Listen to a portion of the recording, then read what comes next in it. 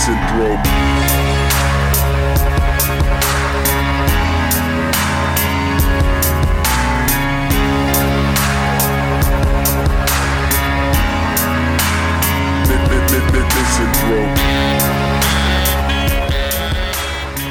It is Sunday evening here, the final Sunday in the month of May.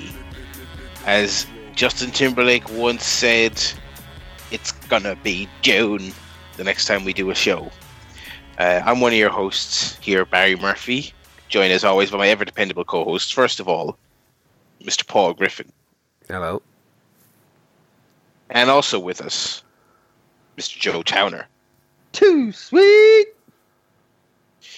And we are here on this balmy May's evening to talk to you about our lives, talk to you about wrestling, talk to you about other bits and bobs we've been up to. We've got some movies to discuss. We've got all that jazz. Lads, I'm back on the show after missing last week. Well done carrying the affair without me.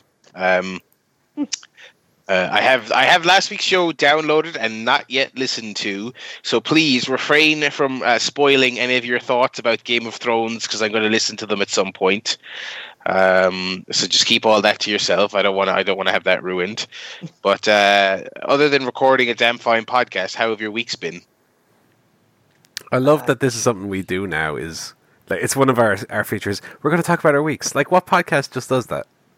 Oh, I went to the shop, bought sweet potatoes and that. I like that we do it. When you said it there, it just kind of came into my mind that that's quite an odd thing to promote. For the record, I don't think any of us have ever come along and said, I went to the shop. Oh, I'm not sure about that. Come on. 400 plus episodes. I'm sure that's come up once. Yeah. Yeah, I probably did. That's fair. I did go to the shops a few times this week, actually. Oh, go on. I don't think any of them were that notable. Did you get any? Let me see here. I got some bonbons, some lemon bonbons. Wait, let's hit me with the bonbon talk. Go on. There's a French joke that Mama loves. I haven't talked about Mama on the show for a while. Oh, yeah. But, of course, bonbon is just the French word for sweets, right? And Mama says, you can be bon, which means good, or you can be bonbon, which means you're 2 times bon, and when you're 2 times bon, that's when they suck you. And Mama loves that joke. And he'd tell that almost every day. So I had some lovely lemon bonbons here I'm enjoying just before the show. Some Richie's Milky Moo bonbons, lemon flavour. Milky Moo bonbons. So yeah, I was just, as I mentioned, sorry to spoil a little bit of last week's podcast, Barry. Was in LEIXLIP for the last week and a half.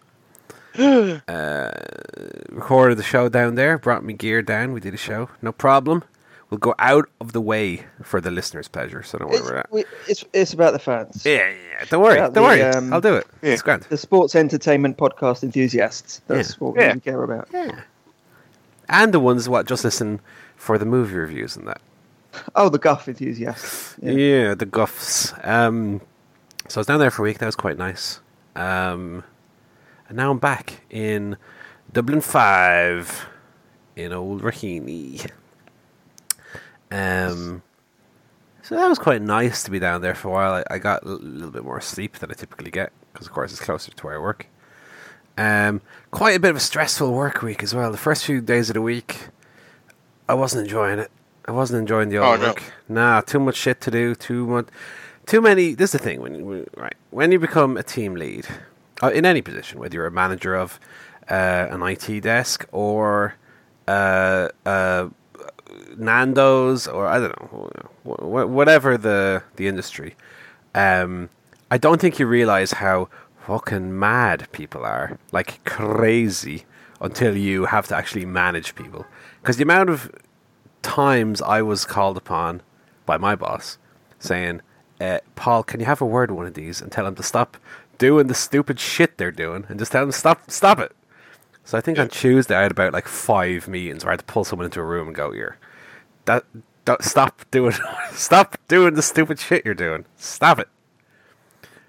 So I had a bit of a busy week like that. The last couple of days actually turned out quite well. So it's not so bad at the moment. But this is something that I've kind of had in my mind the last, I would say maybe the last month, 2 months, is when I'm not at work, I'm often stressing about it because I have so much shit to do that I'm always, especially when I'm like going to bed, thinking, "Oh fuck, I have to talk to this person about this tomorrow and give out to this person and da da da da da."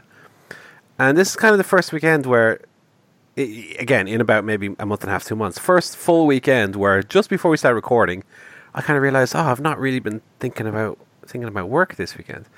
So that's quite nice that maybe I'm coming out of that slump and moving on up. But that's basically what it was. Yeah, as I said, we're down in LEIXLIP. We watched a couple of movies, which we'll talk about. We played a little board game. Talk about that one in the old GAMEGUFF. Played a bit of my PlayStation for the first time in a while. Probably did a combined like 5 or 6 hours of PlayStation time over the week, so that was nice. But apart from that, it was kind of just a quiet week to relax and to recuperate. Definitely not as exciting as yours, Barry. You were in Edinburgh.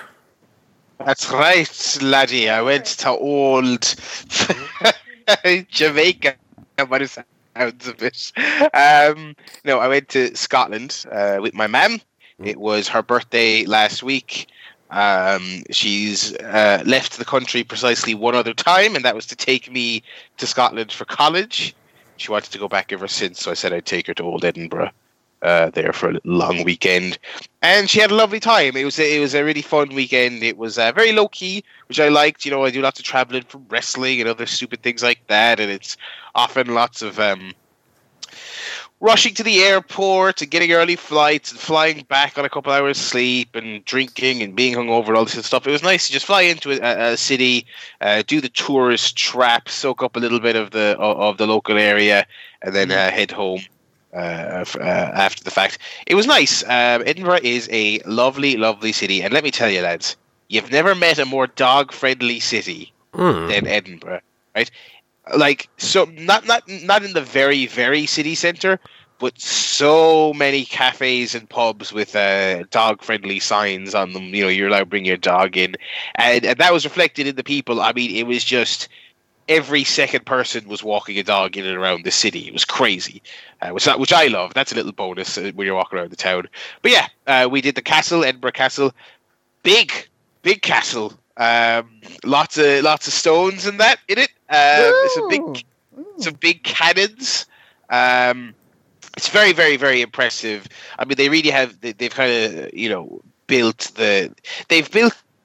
this massive sort of metropolitan city, but they very much built it kind of around their historical landmarks and castles, and they're all really wonderfully preserved. So the city is this really, really nice mesh of old and new, and so the Edinburgh Castle is right there in the city centre, and it is beautiful and it's massive, and it's we spent 3.5 hours in there, and probably could have spent even more time. There's just so much to see, lots of great exhibits and things like that. There's like little mini museums almost, in a way. Like, you go down to this one section, and then there's this small like museum of war in Scotland that you can mill around for about 20 minutes, and then you go up to the prison, and it's like, here's a little exhibit on prisoners of war and all this stuff. It's great. It's really, really great. And if you're a real history buff, I'd say you could probably stay in there all the live long day. Really, really great. Other than that, we kind of just went around, saw a lot of the sites. We found some little cafes here and there to go in. Just great. Yeah, really, really enjoyed it. How was the local cuisine? Did you find anything that wasn't deep fried? The first night Why we got in. What's the point? The first night we got in, we were walking. We got airport bus into city centre, and it seemed like the guest house we were staying in was it was about 25-minute trek from where the bus dropped us, and we passed somewhere, and I was like, this will be an experience for my mum because she's never had this before, but I know it's good. So I took her to Five Guys, right? She had her first Five Guys experience. She thought it was very, very nice, although she did say to me something that I probably agree with, to be fair. I don't think Limerick people will pay these prices. I was like, yeah, you're probably right. This won't catch on back home. This is a very notiony Dublin restaurant back home. But yeah, we did that. Then the second day after the castle, we just kind of found a pub basically that we wanted to have a drink or two in before we went back, and they did food there. So I got a tasty fajita chicken carbonara thing that was very nice. A bit of pasta and sauce, and Ma'am got the steak. And then indeed on the final night, something I never did when I actually lived in Scotland for 6 months, I got myself a deep fried burger. It was so good. It was so great to the point that I really want another one. I'm sure I could probably get one in town if I looked, but oh god, it was great. And it wasn't just a deep fried burger, it was a deep fried cheeseburger. Oh, so I bit into it and it was scalding hot. I was like, oh, and then just cheese oozing out the middle of it. Oh god, it was so good. And the lady goes to me, it's just the burger in the batter. There's no buns. I'm like, that's fine. Just give it to me straight. But yeah, that was really, really great. Yeah, so I enjoyed the cuisine. I enjoyed the scenery, and my mum had a lovely, lovely time. Very happy with her little holiday. So yeah, that was it. And that was kind of the peak of life up there. I had a very quiet week at work this week, kind of the opposite of Paul. Kind of boring. Kind of staring at the four walls. I like being a little busier. I tell you one thing that's really withered me, Paul. I realized so far this year how much I sort of month to month look forward to the little OTT weekends to get me through the workday. I know exactly what you mean. Yeah, it's like, oh god, there's fucking nothing coming up. I'm like, it's brutal, and and it's like I don't have the energy or the money or the time to be going up to Belfast and shit like that. They had a Belfast show today. It sounded good, but god damn, who has the energy? It's rubbish. And so weeks like this, where the work week was kind of slow and the office was kind of quiet, and they're staring at the four walls. Like, God, I don't even have this is typically where I would kind of think, oh, what's going to happen at the next show? That's going to be great. But yeah, that's withering me a bit. Tell you what though, next week I'll be up in the big smoke again. I'm going to my first ever Fight Factory show. Ooh, hello. Which is one of the premier Irish wrestling schools. And yeah, so I'm looking forward to that. Just again, just kind of. Is that on the Saturday or Sunday or? That's Friday actually. So I have a half day from work, so I'm going up straight away after work. All right. And they've got Angel Cruisers versus More Than Hype, and I'm sure a bunch of people I haven't heard of yet will be on that card. So yeah, fill in the void there any way I can. Well, we're going to be going to Dublin's Bloom Festival. What's that? It's like a flower festival in the Phoenix Park. Ooh, fancy. We're going to be doing that on Saturday. So that'll be quite good. Nice. And then coming up oh no, it is this weekend. Fuck! I forgot. LEIXLIP Festival is this weekend. I'm not going to be able to see me dad wrestle the, Roscommon Wrangler or whatever. Raging. Sure, look. Anyway. I was hoping you'd be able to get the results up on Cage Match. Get the attendance. How many of you people are looking in this direction and not looking at the bouncy trampoline ride? Are you sorry, miss, because they are kind of close together. Are you looking at the wrestling ring or are you looking at the juggler? I'm looking at the juggler. Okay, so that's attendance of 6. Okay, go. But yeah, so you have it. No, unfortunately, no. I presume it's going to be Irish Whip Wrestling again. No Irish Whip Wrestling report next week, but I will talk to you about what flowers I saw on that. Yeah. And give us the attendance of the Flower Fest and all this other stuff. It'll be the attendance of the Irish Whip Wrestling to a magnitude of about 10,000. Yeah. Yeah. Joe, I've done things. save us. So what have I done? Friday, very nice weather this week. So I've been out and about, having a few drinky poos. Friday, went out with some work friends. Michelle popped along. That was good. Had a few drinks. Then went to Wingstop, which is the American chain I mentioned before. I think that's opened up a branch in central London.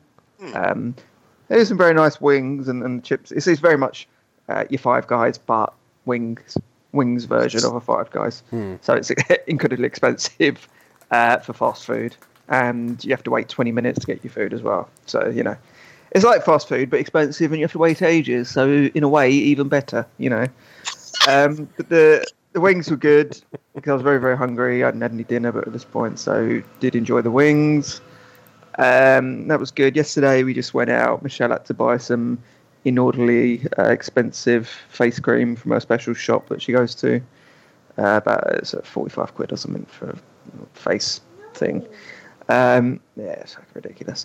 So we did that, and then just had a little walk by the river, which is very nice. And then today just went out and had a nice Greek meal. There's a chain in the UK called The Real Greek.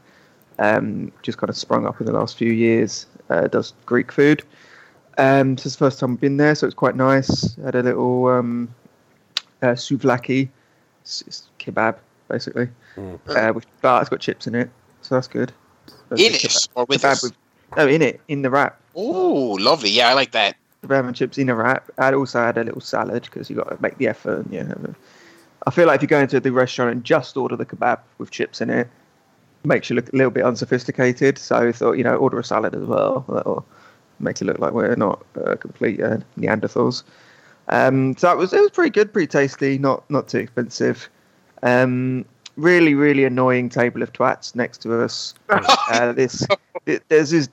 I don't know who it was. Like a mum and dad, and then a kind of a teenage boy, and then another guy who I don't think was related to them. But I don't know what was going on. Anyway, the dad kept mansplaining movies to them. Explaining like the Avengers and how that ties into Captain Marvel and all of this. Oh, God, I can't imagine anything worse. Then he kept getting his iPad out, and then he was like quizzing the waiter about, do you know if you I think you used to do a different lamb dish on the menu, blah, blah, blah, and the waiter's like, I've only been here 3 months, but I don't know what you're talking about. And it's one of those types. So that was on one side, and on the other side, there was this couple with a kid who was probably like 8, 9, 10 years old. They spent about 40 minutes talking about money in the bank. I was sitting there like, what the hell is going on? Just sitting there. I didn't quite hear all the conversation, but I kept hearing them say money in the bank. I'm talking about presumably the pay-per-view or going to a wrestling show or something. So that was weird. I kind of wanted to lean over and let them know that, WWE's dead. Start watching AEW is dead, but I'm not sure if I'm start watching. Hey, are you guys talking about sports entertainment? Let me tell you about a little thing called professional wrestling. It's back, baby. It's back. Back in the rest. Back, man. Big business, Vince. Yeah. So that was it, and then we had a little walk home. Did rain a little bit, but it can't be helped. And so a pretty nice weekend, and of course bank holiday tomorrow for us. So. Oh, jammy fucker. Oh, I can't wait to have another little lie-in tomorrow. It's going to be fantastic. I tell you what, though, your story reminded me of something. I missed out on the opportunity last week. Paul, did you talk about John Wick last week? I did. Talk about how good it is? I did. Look, you and I think had almost identical views on it, so I won't reiterate that. But Joe's story of the twats next to him reminded me. Just a dreadful cinema viewing experience watching John Wick 3. Conversely, right, I was expecting the worst for Aladdin, which you and I will talk about shortly.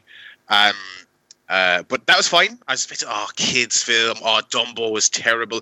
They're going to be screaming. They're going to be asking questions. No, Aladdin, great. Older audience, everyone watching it, everyone having fun. No one asking stupid questions. John Wick 3. Me and my roommate went to see it. Me and my roommate Dave, right? We saw the last one together. It's kind of, we couldn't wait to go and see this thing. These two lads sat behind us, directly behind us, and they were our age. They looked to be like mid to late 20s or whatever. And on top of just never shutting the fuck up and asking the most inane questions, it was that thing of like as not sort of slightly less loud than I'm talking to you right now, but it was nowhere near approaching whispering or anything. But it was stuff like I was convinced they had not seen the first two films because so early in the film, kind of lots of scenes of Keanu Reeves running around and reaction shots of people who are looking at him going, "Oh, that's John Wick. I'm gonna cock my gun and look suspiciously at him." You know what I mean? Because that's what John Wick is. And just about 10, 15 minutes into this film, one of the lads turns to the lads and goes, "How do they all know who he is?" It's John Wick. That's of the movie. They all know who he is. They're all in on it. They're all in on the bit. And then again, and within a couple of minutes of that, after some elaborate fight scene, the other fella, because they were back and forth. They were both a pair of fucking. I was about to use a offensive terminology for people who were. Anyway, they were. The other fella turns and goes, "Oh, they must be in the agency too." It's like, yeah, they must be. Yeah, that's again, my friend. That is the premise. That is the premise of the film. Is that they're all in on it. They're all in the thing. They're all in on it. I'll reiterate this in a few minutes if you still haven't gotten it. It would have been a very boring film if none of them knew who John Wick was. Say what? It would have been a very boring film. yeah. 14 million excommunicado ransom on John Wick. Wait, who the fuck's that? On who's? Daddy, man doing angled slams on the ninjas. I don't know, some lads. He seems pretty epic. I wouldn't fuck with him. But also, shit, like, there's a scene where a character, like, kind of, has a kind of over-the-top action movie fall from a height that they survive. And when the guy goes, "Oh, come on." I'm like, "It's John Wick! It's fucking, you're watching a John Wick movie! What do you want?" Oh, God. And it was incessant. They wouldn't fucking stop. And it was just like, have you seen any of these movies before? Do you like action movies? Because I don't know what you're getting out of this. It was absolutely brutal. Thankfully, the fine patrons of the Disney fans at the Aladdin showing were much better. But Jesus Christ. Oh, my God. Anyway, should we segue into MovieGuff on that note? Please. All right, so who saw Aladdin this week? I saw the original Aladdin this week. Ooh, excuse me. Go on, then. I haven't watched the new one yet. I only watched the original one. We watched it the other day. Because I wanted to kind of preemptively get in my head how good it actually is, the original. And it's very funny because I had a conversation with my brother about it at work, and it was nearly word for word the same conversation that Mark Kermode and Simon Mayo had on their radio show when he was reviewing the new Aladdin. Almost a word for word copy paste. I mean, the original Aladdin is great. I think it's probably, and this maybe will lead into your review of the new one, but I think it's probably the Disney movie the best suited to traditional animation because they're really unlimited in what they can do. The genie can poof into another character, and especially the big pre-release hubbub online was the snippet of the Prince Ali part, which had been released on social media. Like, you compare it to the traditionally animated version, and you have Genie is 50 different characters, and Aladdin is holding up men over his head, and it's really, really imaginative. And then the new one is just Will Smith come out and go, "Hey, come on, sing it with me here, hey." But he's just kind of doing a little dance. There's no like magic to it. He may as well not be a genie, to be honest. Now, I've only seen a wee little bit of it, and from what I hear, Will Smith's performance is actually quite good. But like that was my biggest point, having watched the original Aladdin, was like, why is live action the end goal? I mean, the answer, of course, is money. But like, why is live action, in terms of a remake, why is that better than traditional animation? Same for Lion King, same for Beauty and the Beast, same for Jungle Book. Why do they have to remake them as live action? Why is that the better option, especially with Aladdin, where you're limiting so much the creativity of what you can actually do in the movie. Money. Again, the answer is money, and that's really unfortunate because, of course, I'm coming at it from the point of view of a viewer who likes to watch good films, and I'm watching Aladdin with Robin Williams, iconic performance, and them using that zaniness to create like an on-screen reflection of that, and everything I've seen of the new Aladdin just seems so straightforward. There's nothing really creative to it from what I've seen. But that original Aladdin is extremely good. And one thing I didn't remember about it is how funny it is. And I mean, even outside of Robin Williams, like even before Genie appears in the film, I had laughed at it like 5 or 6 times. It's a very fun. I think even more so than your Lion Kings and your other Disney movies of that era. I think Aladdin's like the funniest one. It's really, really funny film. So Barry, let us know how the new one, how good it is. Well, the new one is all right. I feel like a lot of the criticisms I had of Dumbo are also present here, but it's overall a better movie. And the predominant criticism I have is that they just remade the movie. They just did it again, except now it's live action. But well, this movie does look good in places. It's like they've remade it, but it even looks like it's aping the style and the color palette of the original. You know what I mean? It's like, and that's evident in the trailers. It's like it's almost like a fan made this as a bit of a experiment, on YouTube or something. But I like the cast. I was not familiar with any of them other than Will Smith before this film, but I think it's a solid cast. I think it's I think the effects look good. I think the songs are good, although again they're retreads they're mostly retreads of stuff from the original film. You'll get a whole new world again when you see the remake. It's a much better made film than Dumbo, but you'll just never be able to shake the feeling that they've just remade the film in as safe and familiar a way as possible. It's like it's like the goal of these remakes is just to make people go, oh wow, in the same way comic book fans are get the sensation of seeing something that they once saw in one medium brought to life with real actors and in a live action setting.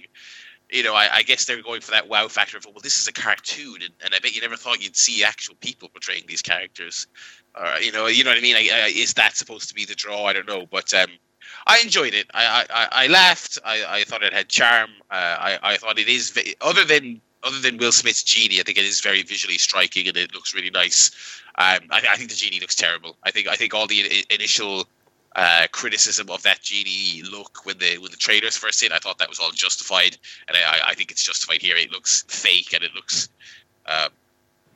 kind of several years out of alignment. It's just that thing you have in modern movies where the more realistic you go, the more that the human-like creatures are going to stick out like sore thumbs, because there's just something about when you put a human face on these things, they just don't quite look right. But yeah, it's all right. It's all right. I think you'll enjoy it. I think having just rewatched the animated one, I think you'll definitely come out of it thinking, my God, they have just played it as safe as possible. Yeah. So yeah, I don't know. I have this is all right. I have very low expectations for The Lion King, because whereas this is at least a kind of fantastical fantasy movie where they, it's live action, but they have lots of elaborate stunts and dance numbers and magic and lots of colorful things happening on screen. Lion King, it's like, okay, they're remaking the movie and they've completely cut out all the unique art and the character behind all those animals. They've cut all that stuff out, and in favor they've just made it look hyper realistic. Here's a CGI lion and a CGI hyena and a CGI whatever Timon and Pumbaa are. So again, why is that style? I mean, let's not call it live action because it's inherently not live action. But why is hyper realism the the end goal here, like as you said, it strips away all the style out of it. Is it to show the power of the tech? Is it again because it makes loads of money? I think it's to wow average Joe. Yeah. Because we're gonna hit a wall, presumably. But it's like Disney like adapting their own creations in a weird way. Because like I said, I think it is like the comic book thing. Like the trailers are very easy to share on Facebook and catch average Joe cinema maker. Like, oh, remember when this was a cartoon? Now it's like realistic. It's like actual animals and stuff like that. You know what I mean? Yeah. Like that's the wow factor, I guess. But I was actually talking about this with a friend of mine who's a big Disney fan, and she's kind of bullish on the Lion King movie. She's looking forward to it. I was like, yeah, but like, remember those like the design of those hyenas and the exaggerated smiles and all this other stuff. It was so clever. Like all that's lost now because the goal is just to make a realistic hyena that looks like it actually looks on the National Geographic. Like where's the fun in any of that? But that's a separate movie, I guess. But yeah, Aladdin, it's all right. You'll have fun with it, but it's not essential. Certainly not essential. All right. Well, as I said, I had a couple of tough days at work last week. So one of the days, Natty was going off to have some sushi with a friend. So I stayed home, got a takeaway, and watched American Psycho for the first time. Oh wow! Yeah, that's a good shout for a pick me up. Well, it's grim, but you're having a tough week at work, so you decided to watch a movie where a guy who works in an office, kills lots of people. Well, or does he? I mean, we won't obviously spoil the film, but yeah, I think he does. So I'd never seen American Psycho before. It is on Netflix, so that's where I had the opportunity to watch it. I'll come right out and say I pretty much loved it throughout. I can definitely see how if it's not exactly some people's cup of tea. I don't know whether, to be honest, it's a film that's more or less universally adored or whether it's a more divisive film. But I really loved it. I think the ways people speak in it right away kind of grabbed my attention. It's almost like it's almost got like a bit of Tarantino to it, but it's not necessarily like razor sharp like wit, but there's definitely like a style to the dialogue, and also, of course, how it's delivered. And I just love the vapid, like, well, everyone in the film talks like this, and I'm really rich, and I wake up in the morning, and I use this lotion, and then I put another lotion on, and then I put a face mask. I loved everything about it, and it's I think it definitely works as kind of a mix of genres. I think that's one thing that it does probably its real strength is like it's part black comedy, it's part slasher movie, it's part psychological thriller, and it kind of equally works as all of those because it's extremely funny. And I'll hearken to the scene where they all are comparing their business cards. I was in hysterics watching it. It's so funny. Just little Christian Bale's face as he sees, and then especially later on in the movie, there's the one character that he especially hates. Although it's kind of hinted at that there's maybe some repressed homosexuality at the core of that. When he sees his business card, it's just his face drops. No one else really is fucking paying attention. Don't even give it a second look. Oh, Christian Bale is so good in it as well. Oh, just brilliant. And then there's obviously like the sex scenes where he's just waffling about like Genesis and Whitney Houston, and like again as a comedy, I found it so funny, and yeah, I thought it was really really great. The one thing I would say that maybe it doesn't hold up as well, it's only 19 years old, but it looks like a mid-90s. Like a Jerry Maguire era film. It's an old looking film, and I don't know whether that's to do with the way it was shot, or I don't know what the budget for it was or whatever. But it doesn't look like it's from the era that it is from. I think like it came out in like 2000. Definitely looks like a 90s film.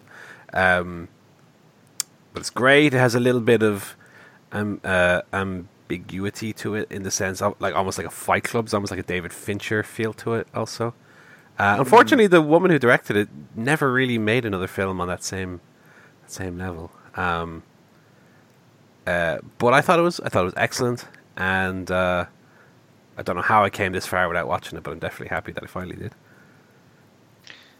Yeah, it's one of my favourite movies, one of my favourite characters as well. Yeah. And it is a brilliant black comedy, really. If there's one kind of term to describe it, it's a black comedy. Yeah. And I think Christian Bale's performance, he does the comedy incredibly well. His facial expressions are great. He kind of veers between like Norman Bates and Frank Spencer. Like he's just the physical comedy, the facial expressions, everything. He's fantastic. He should do more kind of that sort of stuff. He's really good. Especially to the where he's doing the little dance in the raincoat. Oh yeah, Jared Leto scene. Perfect. Yeah, Jared Leto's great in it as well. He's got a small role, but he's excellent in it. Yeah, I mean that must have been one of his first big roles. Yeah, and one of Christian Bale's first big roles as well. I mean, he was in. Oh, definitely, yeah, his breakthrough. He was in. He was in. What was the film he was in? Like a teenager in Christian Bale. What was it called? Empire of the Sun. Yeah, Empire. Yeah. Fuck, that came out in 1987. Jesus. Anyway. Yeah, American Psycho is very good. Yeah, great. So I watched yesterday Mission Impossible Fallout, the latest Mission Impossible movie. I think you've both seen it, haven't you? Yeah. Yeah. I mean, it's very silly, isn't it? It's very silly. It is. It is, and it plays it so serious, like it. Yeah. The kind of espionage, fucking Metal Gear Solid plot of it all, with all the backstabbing, and this agency is actually bad, and it's just I loved it. Oh god! Speaking of kind of laughing out loud, I did laugh out loud towards the very beginning of the movie. I just couldn't believe it. I'll spoil it now if you haven't seen it. Skip a minute or two. But the scene in the hospital room where they fake the news feed to get the passcode from the bad guy. It's so racist. And then Wolf Blitzer walks in and puts it. It's not Wolf Blitzer. It's always got a mask on, and it's all fake. I just burst out laughing. I couldn't believe they'd done this in this movie. It was just so hilarious to see. I was loving it, but also just couldn't stop laughing. It was in hysterics at it. This new trilogy really did lean more into the stupidity, because even that was it Ghost Protocol is the first of the new ones. Yeah, that's correct. Yeah, because even that starts off straight away, doesn't it, with like perfect human face mask ripping off, and just the mask thing has been around since the first one.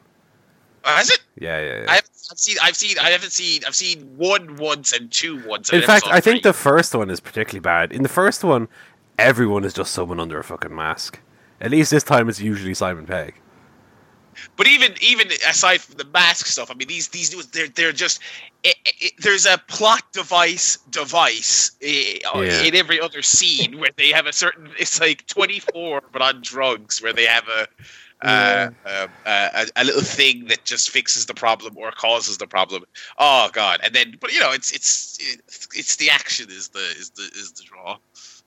Yeah, and there is some very good action. The skydiving scene where they fall through the thunderstorm as well. Why did they have to skydive into that party? Was there not another way to get to Paris? I don't know.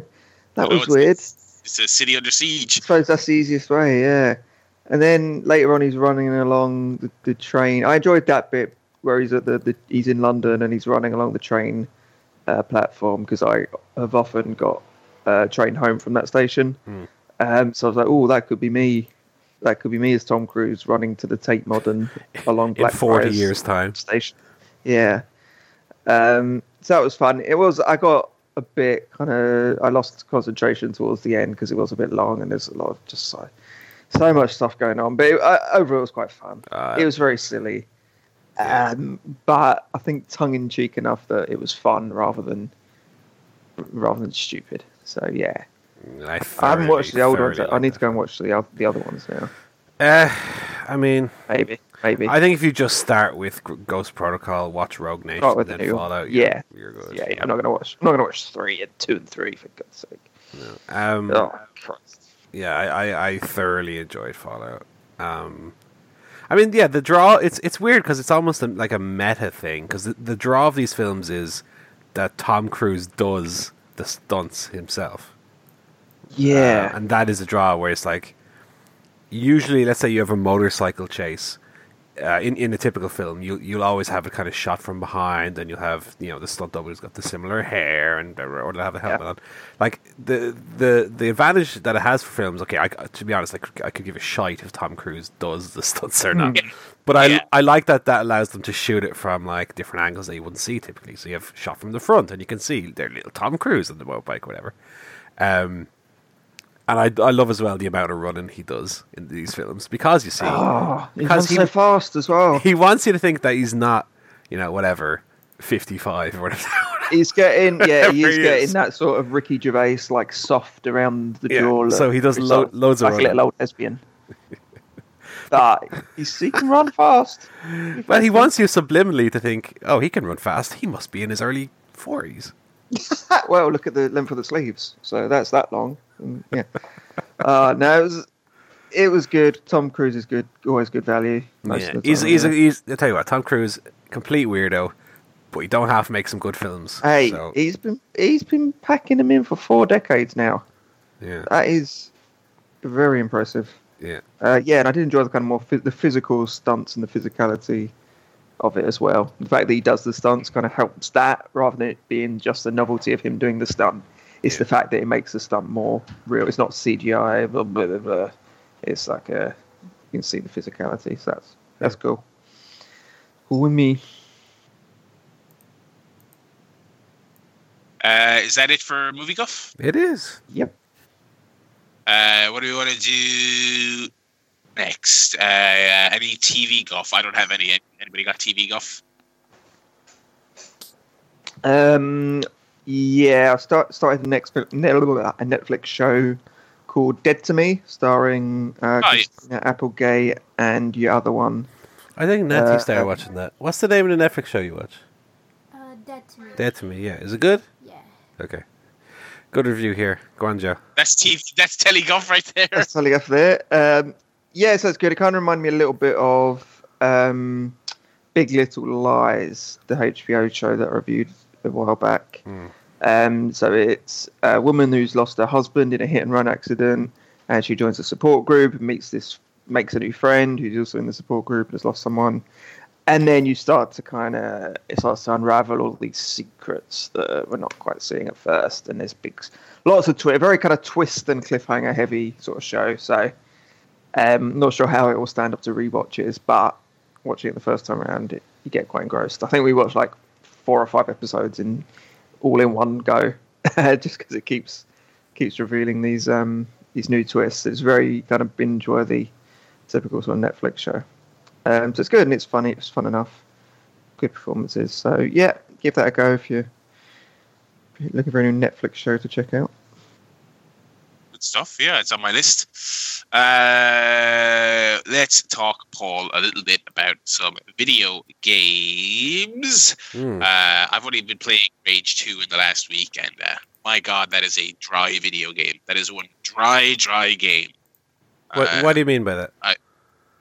So basically, you saw the marketing for Rage 2, right? They had Andrew WK at E3. Yeah. Lots of montages of crazy moves, and you're just blasting people, and you're fucking running around with your shotgun, and you've got a double jump, and you've got a force push, and all this other stuff. And that stuff is in there, but it's an open world game, and there's a lot of sort of hopping in your car and driving to the other side of the map to get a mission.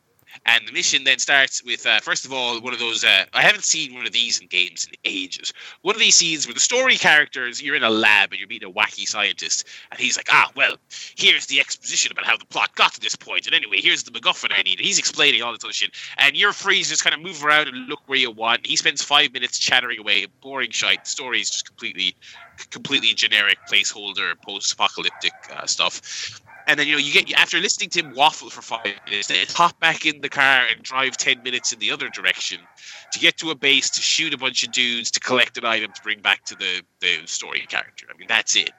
It controls very well. The car feels good. The shooting feels good. You have tons of special abilities in it, which is great. You have what is basically a force push. You have a double jump, which is great. But it's just the design of the game and the layout of the open world and how the missions play out. It's very, very boring. Right. And also, while the game is kind of colorful, the energy that was kind of conveyed in the marketing is not there. You jump in the car, and I was thinking, okay, maybe there'll be like a kind of like Fallout. There'll be like a wacky little post-apocalyptic radio station, and they'll play some fun tunes. Maybe Andrew WK's on the soundtrack. There's nothing. You hop. There's not even score. There's not even ambient music. You hop in the car, you drive, and you just drive through this dusty wasteland where there's not a lot happening. And it's just little things like that, and all the characters are very generic. Some of them have interesting designs, but they're still kind of tropey archetypes. Here's the crazy scientist. Here's the military veteran. You're a ranger, which is basically kind of like a post-apocalyptic sheriff. It's just very, very boring. It's just, and I've kind of tried using it as a podcast game where I was like, all right, I'm sick of hearing these characters waffle on. But again, I do like the way it feels and controls. It's like I'll stick on a podcast and I'll just, I'll shoot some stuff for a while. Even then, it's kind of boring. I was playing it there on Friday. I was listening to the Giant Beastcast, which is one of my favorite podcasts, and I did a couple of missions, and I was bored. I was like, I think I'd rather be just lying down listening to this podcast than playing this game. It's just so dry. So yeah, it's not terrible. I'm gonna persevere with it, but I'm kind of struggling to find the will to keep going because it's so boring. But yeah, that's the only game I've been playing this week. I can see myself giving it up though very soon and getting back to Mortal Kombat, which I kind of left halfway through. So yeah, that's my one game this week. Right, well, I've been playing one game this week as well. And I've gone back to one of my favourite PS4 games, which is the 2016 Hitman. Hell yeah. Because I have Hitman, and I have all of the episodes, and I also have Hitman 2, which I got for Christmas, but I can't play Hitman 2 till I beat Hitman 2016. So, again, I think we've discussed this multiple times on the podcast, but I've had Hitman pretty much since it come out, and I've only beaten the original test level, like the tutorial level, the Paris level, and the San Pienza level. That's as far into the game as I got. And with that, I played probably about somewhere in the range of 50 to 60 hours. Which is it sounds like a lot, but those maps are that's the game basically. It's a very, very replayable game. So the way I play Hitman is I will play each level until I've hit level 20 mastery. So every level has like a level up system wherein you gain experience by doing the assassinations in different ways. And once you reach level 20, you're maxed out. You've unlocked all the little extra perks for that level, like starting in different locations, having different weapon loadouts, and different tools you can use, and so on. And not only that, but I also will do all of the trophies for each individual episode as well. So, although I've not 100%ed in the true sense, because there are like nearly 200 different things you can do in each level, I've at least 100%ed the first 3 levels to that amount, right? So this week, I dived back in and played the Marrakesh level, which is the third proper expansion. I had played it before for about half an hour, just one single run through, and I'd only got to the school, so I'd never experienced, for example, the Swedish embassy, like that half of the level. So I've played it probably, as I said, 6-7 hours this week. I'm at 17 out of 20 mastery on it, and I have 1 or 2 trophies still to pick up. But that game is so good. I know I say it all the time, and I don't know why I kind of go on these quite long periods without playing it. But every time I go back to it, in an episodic fashion, which is funny because that's how it was originally released. It is so good. It's right up there, easy my top 2 or 3 PlayStation games. It's so good. It's so clever, and the way the levels are designed are so clever, and even the way the items can be used. And it's such a satisfying game to just sit down and say, right, I'll look through the challenges. Okay, kill this character by electrocuting them. Right, give me an hour. I'll figure out how to do it and get it done. And it might take you 3 or 4 run-throughs, but every time you'll have a little bit of a better understanding of how to make it work. And I would say it's even up there with like Breath of the Wild in terms of how you can really just let your imagination go wild and try different combinations of things to make things work in your favor. It's so satisfying.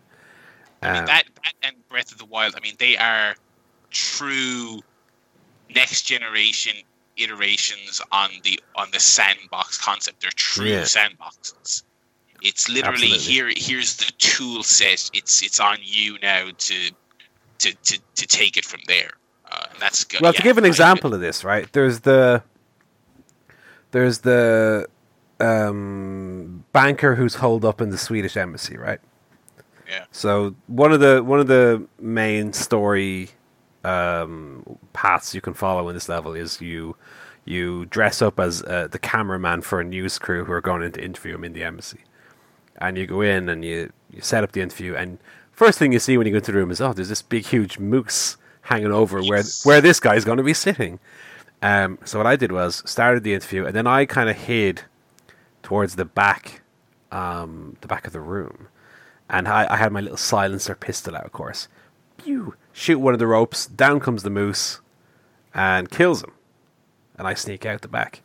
And it was only when I was doing a completely different path that I came across this control room on the first floor that has a release moose lever.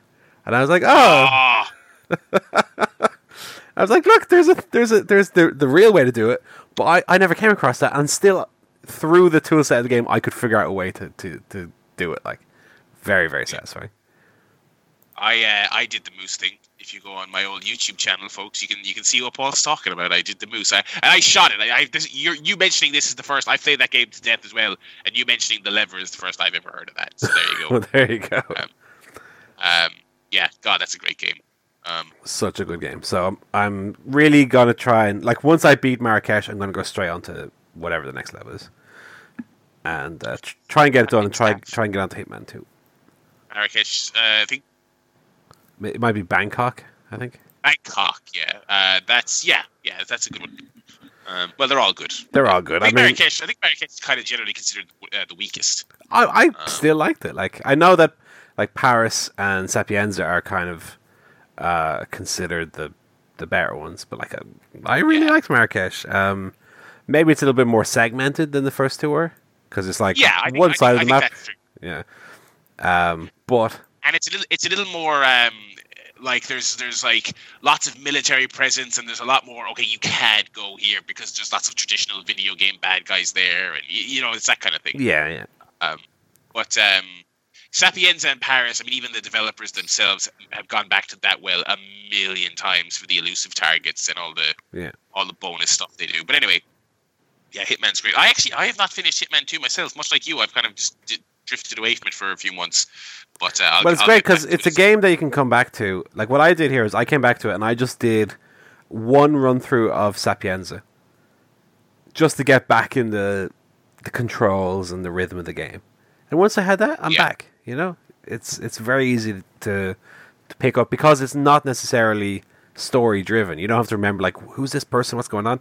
There was a cutscene, but I think all the cutscenes in that first Hitman game are so weird and so to use a reference you used earlier, like Metal Gear Solid, I just pretty much don't pay attention to them. Just let me go into the sandbox again and fucking kill people. I don't need to hear two characters going, well, the Providence is under attack, and especially because the broader story of the plot doesn't really play into the characters you're actually killing. I mean, they are connected, but in a way that's not doesn't matter. It doesn't really matter. Super game. I love those games. Very cynical sense of humor as well. I think they're very funny, and you're just killing like rich assholes, which is fun. It's great. I love Hitman. You've reminded me a little bit about Hitman's existence. I should really go back to that second one. And then we played a little bit of Trivial Pursuit in the week. Which the board game version, of course, not some kind of video game version. Natty bought for me on Valentine's Day. And this was our first chance to kind of sit down with my brother was playing with us, and we had a good old game of it. And I tell you what, it's a lot less boring than I thought it was going to be. It's actually quite a fun, competitive little game. I buy it a sheer. I did win, of course. Oh, hello. So that was fun, yeah. That'll be the GameGuff then. Do you have emails, or should we jump straight into the old wrestling? I don't have any emails. Nope. I don't have any. Right, we're going to wrestling then. Alrighty, so we got a big show to talk about, folks. So we're going to jump straight into it. Who saw Money in the Bank? I got some thoughts on it. We're going to go segment by segment here. Yeah. Let's start with the pre-show. Okay, let's start with the pre-show. So Renee Young was sitting there with Byron Saxton and I believe Tyler Breeze, and they were chatting. And Tyler goes, "Now, Renee, you know, I'm a supporter of Rowan. You know that." And Renee Young, of course. But I have to say, no. Okay, we're going to stop that now. Let's talk a little bit about the AEW pay-per-view from the weekend. We all tuned in. We all watched it. We watched it at various times and all this other stuff, but we got it watched. And just broad thoughts before we deep dive on the segment by segment. I thought it was a fantastic show. I thought it was very entertaining. I thought the matches were mostly great. And I thought they had some good hooks for the actual televised promotion going forward. Because obviously this is kind of a separate beast from All In. Not good enough to just go out there and have a fun show. I thought they had some interesting dynamics set up going forward. What did you lads think? Big thumbs up for the main show. Mm-hmm. Pre-show was a bit shite, if I'm honest. But the main show itself, not perfect. There were production sort of issues, mistimings of things. Announce team weren't great. But overall, the wrestling was really, really good. And you could feel that everyone was really kind of invested in making this a great show. You know, they wanted to go out there and prove a point. And I think they did. I think everyone pretty much had a good night. So overall, I think a really, really successful start for AEW. I think all the complaints about production and so on are very valid, and I'm sure we'll discuss one or two of those in more detail. But ultimately, I think as a show, it had certain objectives that it had to meet. To be a success, and I do think that it met those. Like it had to be good to a certain standard, and I think it was. I think it had to be newsworthy to a certain standard, and I think it was. And it had to be different enough to a certain standard, and I think it was. So for me, not only was it a good show, but it kind of, again, to the meta level. Outside of just purely being an entertaining show, I think it hit its targets there as well. Agree. Yeah. Something Joe mentioned there about the pre-show. That was kind of the one negative for me, was that they had this this hour on ITV and YouTube. I actually watched it on ITV4 as well. I watched it on YouTube, which, by the way, that was the first big red flag. Midnight rolls around. I fire up the old YouTube app. Got it Chromecast into the telly. I'm like, here we go. On the AEW YouTube page, I'm refreshing it. I'm like, where's the gimmick? I open up the Twitter app. Some people are watching the show. The Brits I know who are watching on ITV4. I'm like, okay, well, the show's happening. Where am I seeing it? And I go on the AEW Twitter page. Nothing. They're saying, oh, here we go, folks. Pre-show now, but no link.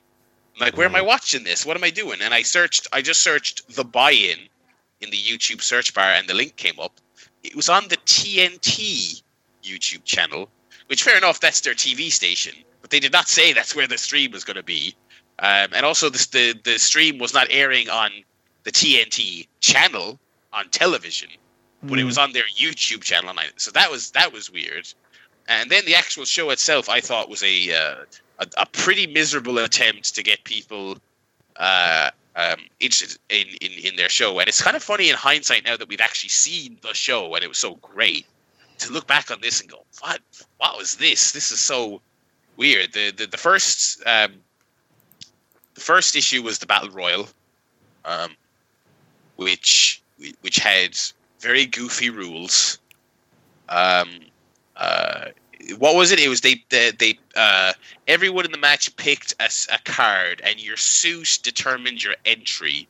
So dudes came out 5 at a time based on what suit they drew.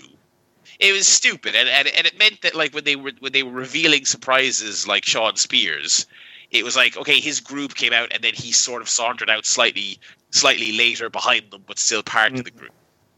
And while it was cool to see some indie names in there mixed in with the signed talent, I think there was also a lot of crappy looking guys in there doing crappy looking spots. And it kind of felt like we were watching a shindy match on television. Yeah, definitely. A lot of comedy and a lot of hardcore stuff, which just feels very kind of low rent. It was almost sort of watching this thinking, you can imagine if someone who's not a massive wrestling fan but saw this was going to be on ITV, was tuning in, that it almost makes you cringe a little bit that they tune in and see this sort of stuff. And you kind of think, is this going to persuade them that this is the big exciting new, wrestling promotion that's up there with WWE? And it wouldn't really. And it's funny because a lot of the guys were like the sort of people that would turn up at a Game Changer Wrestling, WrestleMania weekend show, and we'd be absolutely loving it and raving about it. But in this context, it just, I didn't like it. I don't think they were leading with their best stuff to entice people in. Yeah, and I think as well, it's like, you Dreamer there. I never need to see Dreamer again, ever, in any context. I don't care if you're bringing him in for a gag to lose in 30 seconds. But which, by the way, he didn't do. He fucking eliminated people left, right, and center in this match. Yeah. That was rubbish. There was lots of little. I don't have a list of issues, but there was lots of little production gaffes here and there. They had Dustin Thomas, the guy with no legs, doing a 619. They had a replay, but the initial live airing, they missed it. Lots of little problems here and there. But Hangman Page won, as is often the case in Battle Royals. The last 5 or so minutes were all right. It was, and I almost feel it would have made more sense if they'd announced he was going to be in the match and then had it be a kind of like Royal Rumble 98 where, Austin's got a target on his back and he has to come in and everyone wants to throw him out, sort of thing. Yeah. I think that would have been kind of more effective than just him being a surprise. And and again, the rules was a bit silly. Having 5 guys come out at once doesn't give anyone the chance to get their shit in, as in, like in the Royal Rumble. Yeah. Again, this is a specific production weird thing. We had a Kylie Ray being interviewed by Alicia Atout backstage, and Peter Avalon and who the fuck was the other one? Leva Bates came up and did their librarian shtick. So there was 2 problems here. First of all, I don't watch Being the Elite, so all the librarian stuff means nothing to me. Second of all, this was like the weirdest shooting of a backstage interview ever, because it was like the camera was like a mile back, so you could kind of see that they were standing in like a shitty backstage area with bad lighting, just with an AEW drop behind them. So they just forgot to frame the shot. Yeah, set everything up and just pressed record. I was like, he's like, some things you should steal from WWE, and one of them is just move that camera forward, get that camera nice up and close there, and Alicia Tout, and then you pan to the right, and there's Kylie Ray, and that's how you shoot this thing. Yeah, it was very weird. It looked very weird. The comedy was bad, and then like later on, as the pre-show was ending, the Elite guys, they did a very Being the Elite skit before their entrance, and I was like, I don't want this to be the show. I really don't. Because I actually, in the lead up to this show, I was trying to watch Being the Elite on YouTube because it's free and all that. So it's on YouTube and stuff. And I was like, I just don't like it. It's just not funny. I just don't think that's my kind of show. So I was like, please don't let this be what the actual wrestling promotion is. Now, it wasn't. Thankfully, the main show wasn't like that. But again, a very weird thing to put on the pre-show. This stuff that made it feel like you had to be inside with the gags to get it. But there was one match I enjoyed, which was the Kip Sabian Sammy Guevara match. I thought that was pretty fun. Yeah, that was a good little match. Probably more the kind of thing I think they should have been showcasing. You know, two young guys having a good wrestling match. Yeah, two youngsters, two kind of cruiserweighty kind of style. Didn't go too crazy, but did lots of cool stuff and started off with no reaction, got the crowd into it, which was good.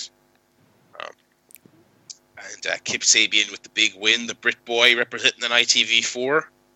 Yeah, it was really good. I thought it was great. So fair play to them. And I suppose, after the Being the Elite entrance thing, which I have to say, I did laugh at Kenny Omega doing the thumbs up thing. The looking at the monitor and then looking at, come on, it was all right. The meme. Few years past its best. that I'll say that much. Yeah, that is true. It's like, why don't you? What he should have, something a bit more timely would be to go up to Chris Jericho after he won the main event and say, "Oh, what a sad little life, Chris. You've ruined my night. Enjoy the money. I hope you use it to get some decorum." Chris, you've got all the agility of a reversing dump truck.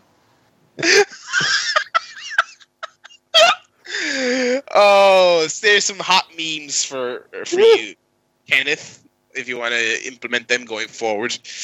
But that brings us to the main show.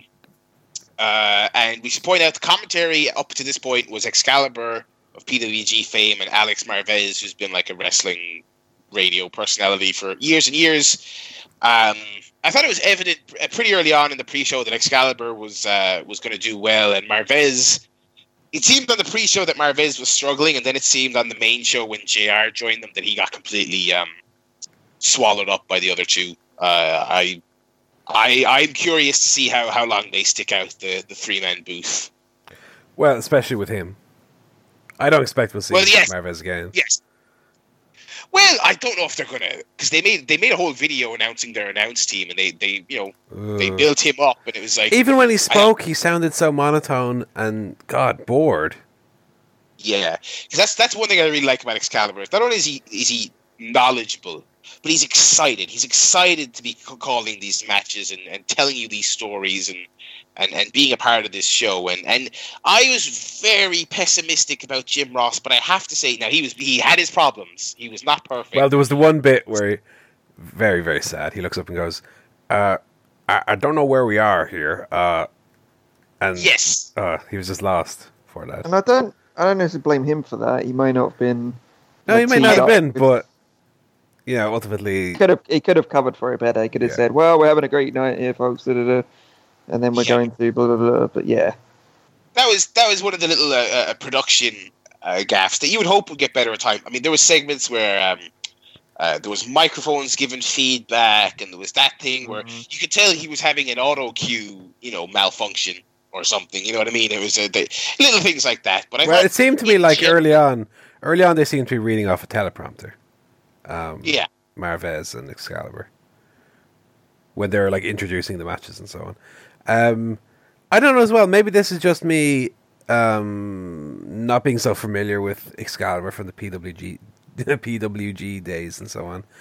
But I think the commentator in the Lucha Mask shtick doesn't really work for me on this scale. And I don't know that he picked the best mask. His mask seemed to be a little bit ill-fitting as well. His eyes were super high up on the mask. It just looked kind of low rent and kind of weird. It did. It doesn't bother me, but it did look weird with the suit. Yeah. I don't know. I nearly think that it's like one of those cases that when you move up to the scale like this, you can leave the El Generico gimmick behind, you know. But he was great. That being said.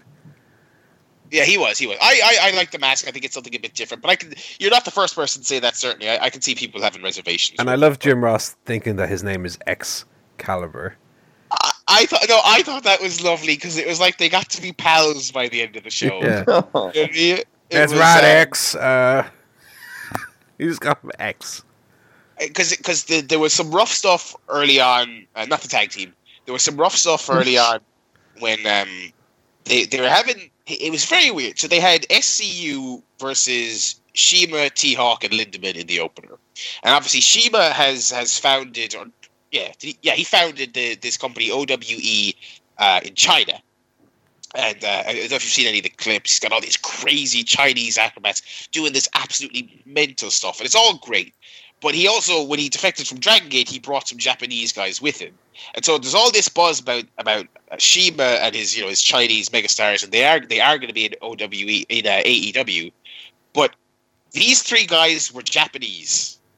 Yeah. Jim Ross kept calling them the Chinese contingent and the Chinese team and the Chinese this and the Chinese that. I was like, can someone pass him a note or something? Because this is the exact thing people fear with modern Jim Ross.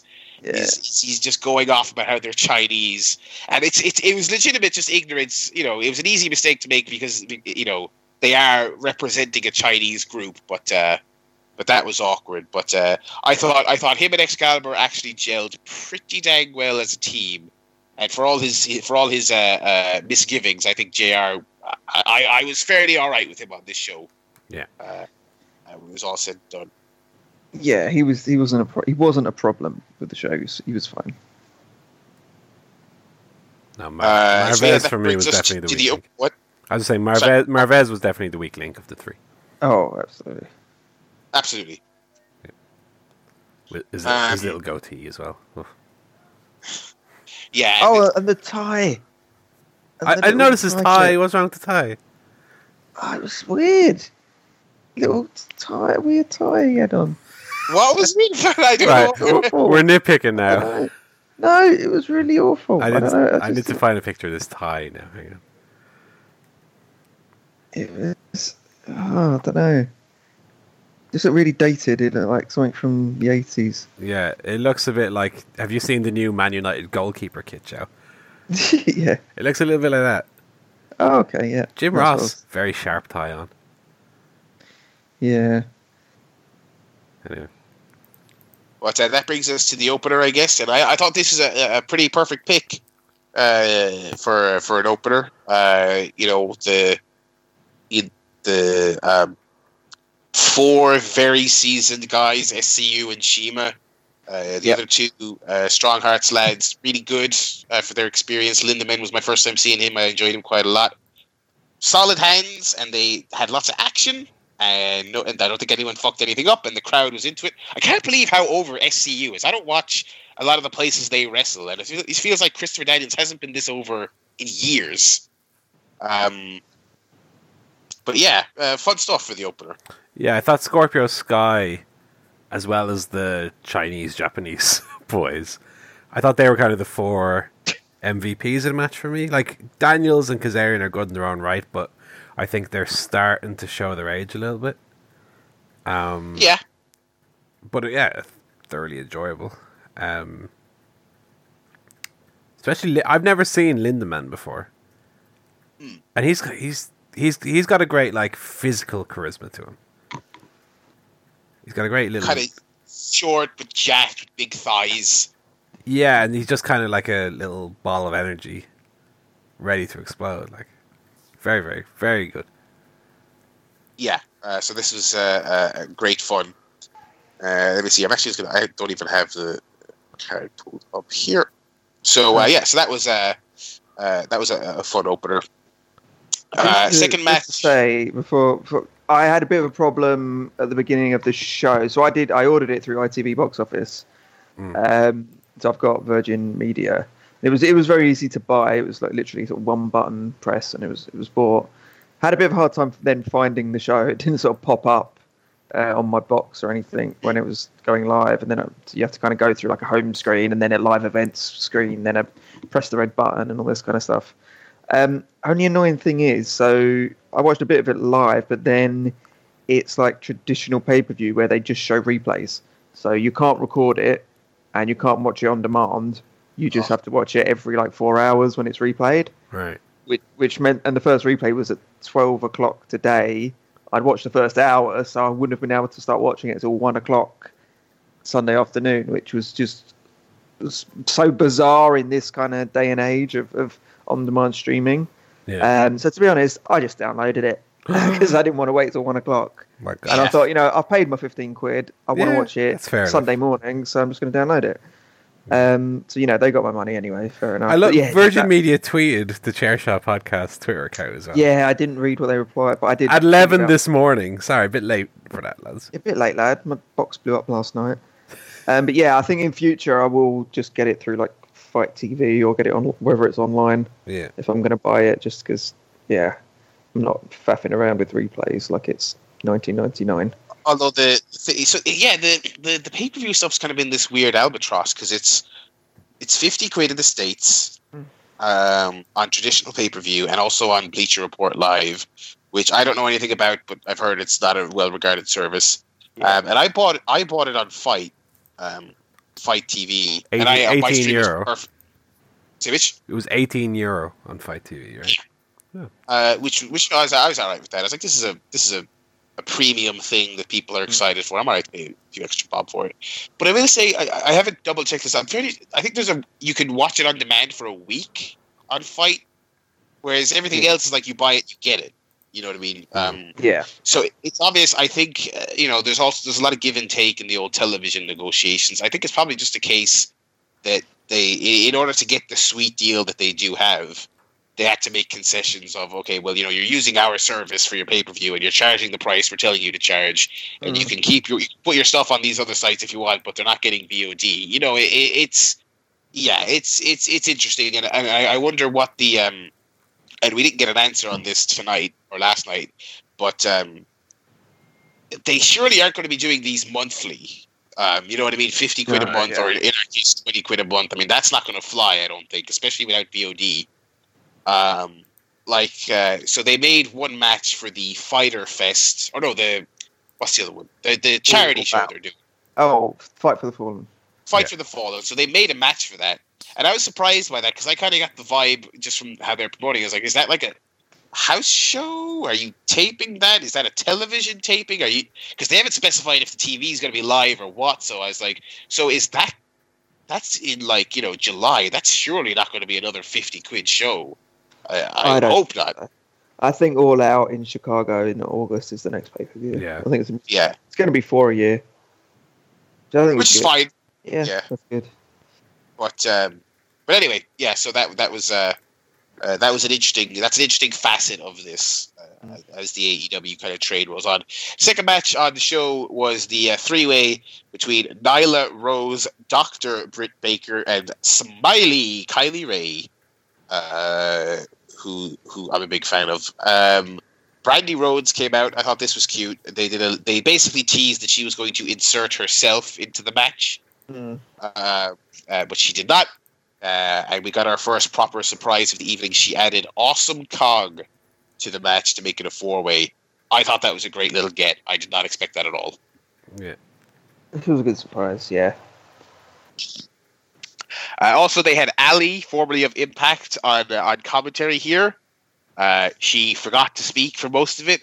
I was going to say, I remember the little segment where they introduced her, and then I think I heard her one line. I think I didn't hear otherwise. Every now and then she chimed in with a Renee Young, "Oh," but that was about it. Yeah. But I thought this was a lot of fun. And one thing I thought was important was they got plenty of time. You know what I mean? It was like, it would have been well and good to have this and have the Joshi match out there. They both get 5 minutes apiece. They go, look, we had 2 matches. But they really gave them a chance to have a good match, which they did. And also to actually let them go out there and work and put on a good show. And in particular, I thought the closing stretch where it came down to Kylie Rae and Britt Baker was really good. Nyla Rose, Awesome Kong is obviously kind of, older. She's had her injuries. You can kind of tell she has her limitations. Nyla Rose, I had never seen her before. I think she'll be good as kind of the bigger kind of hoss to bully the other girls. I wasn't massively impressed with her, but I think she played her role fine. But I think Kylie and Britt is a super strong feud for them to have going forward, possibly for the first women's belt. But I really enjoyed this, and Britt Baker won when it was all said and done. Yeah, I thought it was a good match. I think Britt Baker's got a lot of star quality. Not sure about the whole dentist gimmick. They seem to push quite hard. It's a bit odd. I know she is a real dentist, but like having the teeth on her gear and stuff is not sure where that's going. Kylie Rae, I thought she might just being a bit of a knockoff Indie Bailey, but actually she's pretty good in the ring, and I think she will grow on me in the audience hopefully. And then the big ladies were good too. Good match. So that was fun, and when Britt won, what's her name? Brandy was there, kind of looking, okay, impressive, but she didn't look impressed. Her character's kind of weird. I don't know if she's a heel or what. I didn't quite get a vibe off her. Yeah. Next match, we had our first tag team match our first straight tag team match, not 6-man. It was Angelico and Jack Evans versus Chuck Taylor and Trent Beretta. I enjoyed this quite a lot. I thought this was just a good all-action tag match. Four really good signings here for AEW. I like there was a little bit of heat early on for the Angelico and Evans stopping the hug. The best friends went for the hug, and the other two lads broke it up. Really enjoyed it. Yeah, they just had a really solid all-action match. Jack Evans is still great. I was going to say, I'll never tire of watching Jack Evans do his handstand walk to the ring and just... He did a spot I haven't seen him do in years, which is that Angelico had one of the best friends on his shoulders in like a Canadian backbreaker, and Jack Evans leapt off the top rope onto the guy on Angelico's shoulder and backflipped off him. Yeah. Oh god, just he's still innovative, and he's been doing this for quite a while now. But yeah, this was another really good match. Big chants, AEW chants, and all this other stuff. Best friends won. And then both teams were laid out by the Super Smash Bros, who they did not call that. I assume they're going to have a different name if they're going to be on a television wrestling show.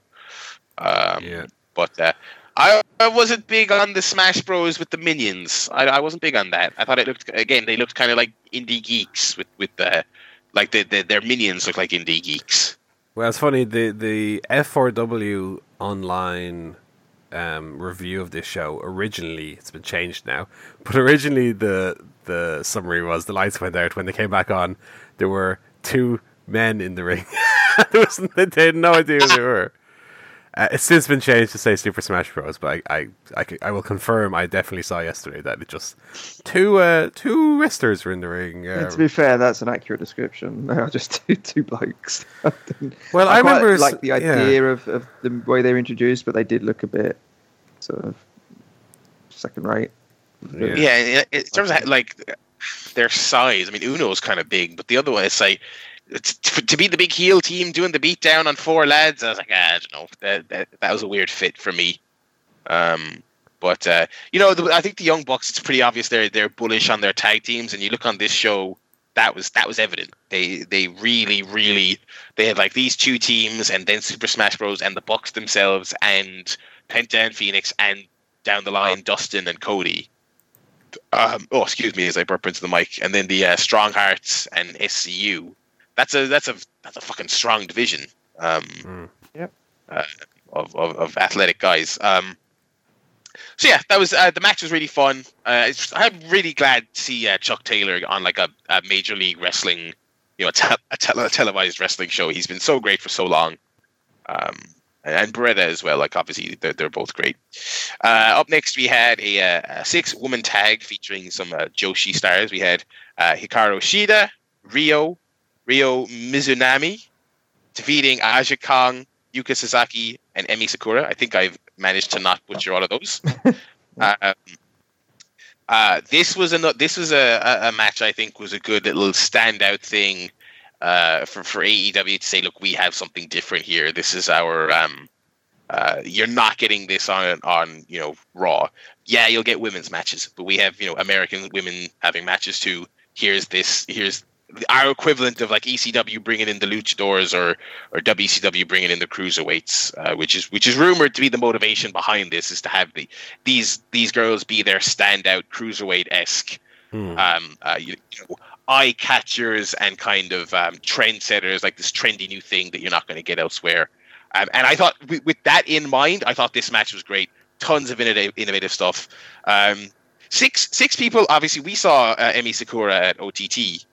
Paul. Correct. And I think all three of us are familiar in some capacity with Aja Kong. The other four, I did not know anything about them, but like in terms of just like unique looks and all kind of having their own kind of weird charisma, I thought it was great. I thought everyone came off like a star, and I really want to see more of Shida in particular. She came off like a real kind of main eventer. Like I have no idea where these people wrestle in Japan. I'm not going to even pretend I do, but Shida kind of had this aura about her of like, I'm a main event player somewhere. Really enjoyed this match. I thought it was really good. It was a bit of a Kairi Sane all over again for me, where at first I was like, what is this? Who are they? Then by the end of it, they're now my favourite wrestlers. They all have like the Freddie Mercury woman. At first I was cringing, but by the end I was like up singing, Radio Gaga. It was brilliant. I was loving it. That was Emi Sakura, who we saw, and I remember when she was announced for OT, I had no clue who she was. Joshi is a massive blind spot for me. Oh, she was one of the most entertaining people we've had over in God knows how long. She was fantastic. You talk about like a proper like untapped vein of talent and of concepts. It's Japanese women's wrestling, especially because WWE, they're hoovering everything up, but when it comes to Japanese women, they kind of just skimmed across the top. They got the Kairi, they got the EO, and that's kind of it, and they left everything else. And I think that's a great place for AEW to swoop in. Getting into the business half of the card here, the heavily promoted matches, we got Cody versus Dustin Rhodes. Justin Roberts, again, this is something he's been doing. This is something Cody's been doing for quite a while to get around the old legal loophole. Justin Roberts announced him as Cody with Brandy Rhodes. It's great because Brandy Rhodes is allowed to call herself Brandy Rhodes because she was not Brandy Rhodes in WWE, but Cody Rhodes is something they have fought him on legally. So that's very wacky. I can't believe he's still going just as Cody. It's I think we've had this conversation on the show before. Just go by Runnels. Everyone knows. Just go by Runnels, or just make up a fucking fake name. It doesn't matter. Cody Reigns. I don't know, like something. Cody on its own is the name of a Cody Levesque. Cody is a little kid's name. That's Cody from down the road. I like at the very least that he's dropped. There was a while there where he was going as Cody R. Yeah, I thought that was stupid. It was like, okay, I'd rather you be Cody than Cody R, I guess. But I guess before we talk about the match, we have to talk about the entrance. Cody walked past what basically looked like a pound shop version of a throne Triple H would sit on for a WrestleMania entrance. He then went down to the ring, pulled out a sledgehammer, which also looked kind of cheap and plasticky. And he swung it at the throne, and he hit it, and then fireworks went off, and a predetermined piece of the chair fell off. It was very goofy looking. But there weren't fireworks. It was like steam or something. Yeah, dry ice. A little the smoke machine, yeah. I admire the concept, but God, the execution was so silly. It was so. It was kind of Impact. It was kind of low rent WWE because they went to the bother of getting smoke effects and a fake throne, but it looked kind of poxy. Like it was just not. I couldn't decide whether it was incredibly lame or incredibly cool. It doesn't. You can't really be one anywhere in the middle. Like I kind of like the idea, but yeah, you're right. If it had been like a really impressive looking chair and it had just fallen apart when he hit it, it would have been better. Maybe he should have got a dragon in to burn it. Burn it down. I don't know. I think I come down the lamer side, especially because in the post-show interviews when people were asking about it, he was like, well, you know, we're here to play ball. It was like, well, you're playing ball by doing your really good show, not by your stupid sledgehammer shot to a, kid's party chair that a little bit falls off the side. Like, it almost was like taking the low road rather than taking the high road and just doing a great show. Yeah. But yeah, I think that's going to be their MO, though. I don't know if they're going to do something like this every week, but I think they're very much going to be in WWE's face.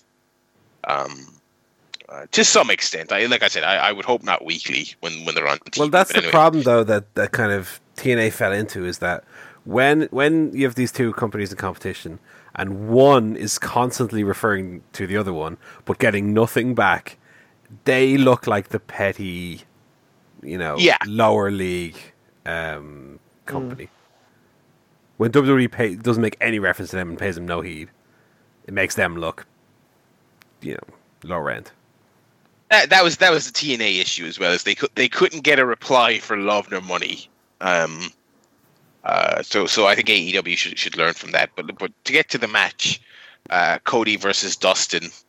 They had that great video a few weeks ago when they announced this match and the significance of it to both lads, and it was a fairly simple story if you know both these guys, which I think everyone who was watching this show would have understood it. Dustin as the old dog who wouldn't stay down was really, really tremendous to see. And this is the first time I really felt like Cody felt like a top guy. Yeah. He really felt like a real pro wrestler and a main event level pro wrestler. And I didn't even feel that. I enjoyed the Magnus match for what it was. And it felt like a very sincere moment, but I still looked at it as a match, but I was like, still Cody, still don't buy him, but this was really, really fantastic. And we had the old Dusty would be proud blade job. Like Starcade 84, man. Jesus, this was great. This was some nasty business. I was excited to see blood back in a grudge match, but whoa! After a while, I was like, "Oh boy, it was like he was bleeding all of the blood that we hadn't seen for 20 years." Yeah. Better make up for it, lads! Quick.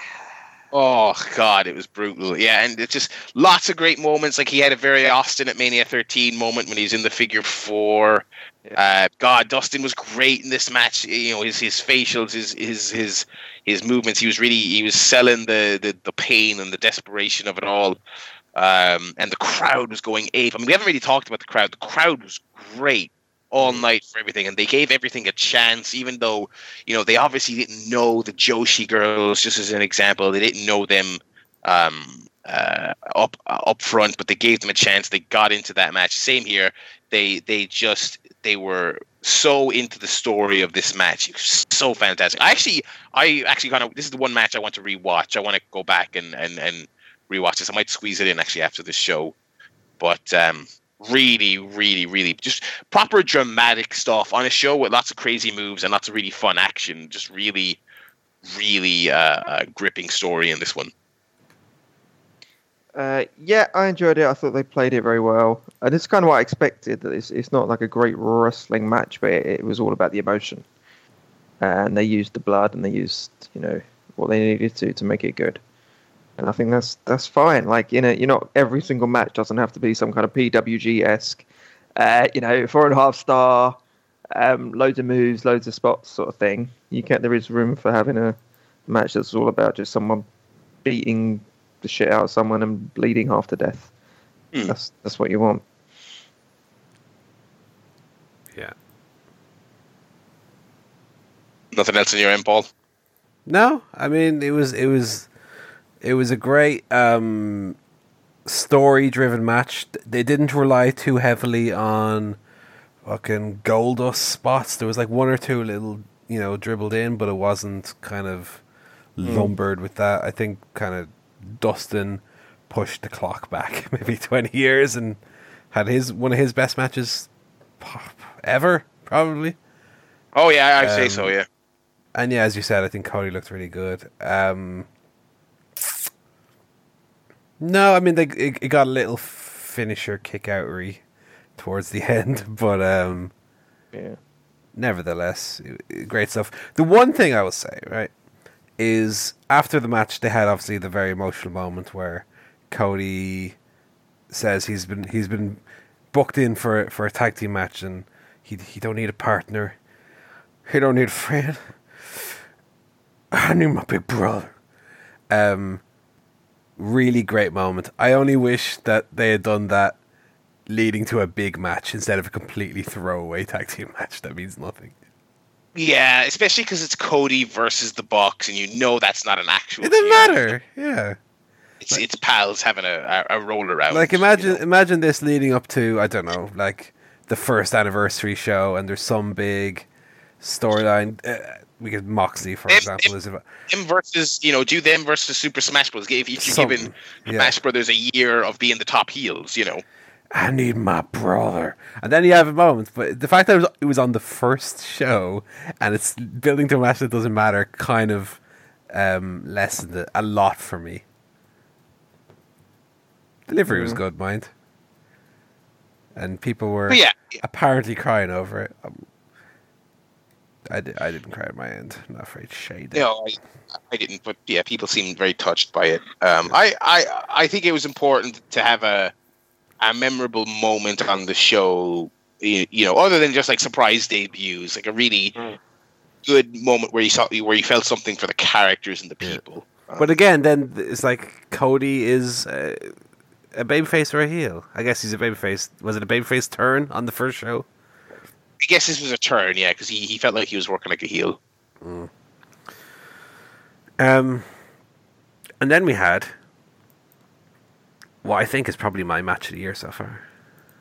Whoa. We had a little seggy weggy before that. Sorry, the seggy. The worst segment of the year, sorry. We had Bret Hart come out. I'm just going to preemptively say, even aside from the production, this sucked. Go on. Hang on. Bret Hart, introduced by Mr. Jack Whitehall. What was he doing there? He was there to pander to the Brits, I guess. He's mates with Tony Khan. He's mates with Tony Khan, and I believe he's in the States filming something currently. Yeah, he's in a film with The Rock, isn't he? Jungle Cruise. Yeah, you're right. He is in there. Yeah. But so he introduced Bret Hart. Bret Hart was a surprise. He came out to reveal the championship for AEW. He was interrupted by MJF. Now MJF, I love. I thought this was good. No. This bit. Why was this not good? Because we already had MJF on the show, and we already had. It was the pre-show. Yeah, on the pre-show. I think MJF is good in small doses. I think once you start getting too much of him, he gets grating very quickly. I'll tell you what. I liked the MJF promo, but I think it went downhill from there because then Jungle Boy came out, and then Jimmy Havoc came out. Talk about people they don't have time for. And so they had a big brawl. Hangman Page came out, and so these jabrones are having this fight on the apron, not on the apron, on the ramp, and jabrones and Adam Page, who's a star at the very least. So they're having this brawl, and then they go into the crowd, and back in the ring, Bret Hart just sort of pulls the belts out of the bag and holds it up above his head. Like, oh, by the way, lads, here you go. Well, the funniest thing was because of the production, it went from they're fighting in the crowd, hard cut, Bret Hart holding the belt up. Yeah. Which looked very silly. And like, you couldn't, like, they got a shot of it, I guess, but they didn't really let you look at that belt and really soak it in. And a minor issue I had on this show was that this is the difference between a super experienced company like WWE and them. I was like, oh, well, I'm sure if I pop on their Instagram or their Twitter, they'll have like an actual photo of the belt that they maybe took earlier in the day. No, they didn't. Their Twitter was very quiet during the actual show. So that's something I think they would need to work on. Like, you would imagine the second WWE pulls that thing out, they have a gallery on their website that will tell you, that will show you the belt. So I was like, okay, I kind of had to rely on like screen grabs and fan photos of the belts to get a good look at it. I like it though. I like the title. I don't know. My first reaction was that it was kind of ugly, but I'm sure it's something that'll just grow on me over time. I think it's fine. I didn't love it, but it looks pretty good, I think. It is a bit gaudy, I'll say that much. Like, I like it, but it is a bit gaudy. Yeah. Yeah, I mean, again, you mentioned the social media, but I think even, like, in WWE, this is something that would have been very clearly planned out in advance, is Bret's going to face the hard cam, he's going to hold up the title, we're going to be ready for the shot. But it seems like instead of being, proactively ready for everything, they were constantly reacting to stuff in terms of production. Like, did they not know what was what the big spots were coming up, because they were constantly missing them? And this is, I mean, you could say the biggest spot of the night, with maybe the exception of Moxley, which, to be fair, they handled that. Mr. Moxley. But like Bret was facing the wrong way for half of it. And they didn't have a camera. They did have a cameraman in place, but they just were not cutting to him for whatever reason. And then when they did, Bret turned around again. I think this is the type of thing, like a lot of the things we've mentioned, the missing the spots in the Battle Royal, the title not being revealed properly, Marvez not really knowing what to do, and the Twitter not being active. These are all little things that aren't that big a deal, but if in a year's time we're on Double or Nothing 2 and we're still talking about this, that's a problem. Yeah. I think I'm pretty forgiving on stuff like this. Not even just on this show, but like for the first couple of shows, like if God help them if they're doing live TV when they start in October. I mean, I'm sure that's going to be a mess early on, but I think the important thing is that they learn from it and that they get stuff like this down. It's actually a great point you made there. It felt like they were reacting to things. Like, do the cameramen know that like the point of this segment is for Bret to pull the title out? Are they aware of that? Well, not even the cameraman, but whoever's directing it backstage. Yeah. Because you would assume they would have the shot ready by the time Bret is pulling the belt out, but they were still on the crowd. Hard cut. Bret's already got it out. Not his penis, the belt. I mean, anyway. I would hope. Yeah. Okay. And then apparently Bret had a fall on the way back, but he is okay. That's true. I don't know why. Yeah, I know. I heard. Yeah. It's just like... He's got the worst luck. He gets attacked, and when he doesn't get attacked, he has a fall. Poor lad. Jesus. Anyway, we then had maybe the best match of the year. For me, anyway.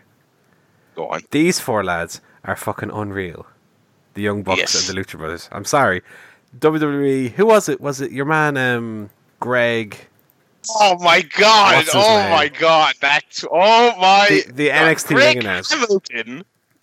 Yeah, who I don't even know what show he does. I haven't heard his name in years. I think he does. I have no idea who he does the NXT like ring announcing, and maybe just like SmackDown or something. But He's the one that goes Shinsuke Nakamura. That's him. Yeah. He did a very ill-advised tweet after where he's like, "Sorry lads, the Usos are the best tag team in the world, and if you don't like that, you can go to hell." He said it's either that or the New Day.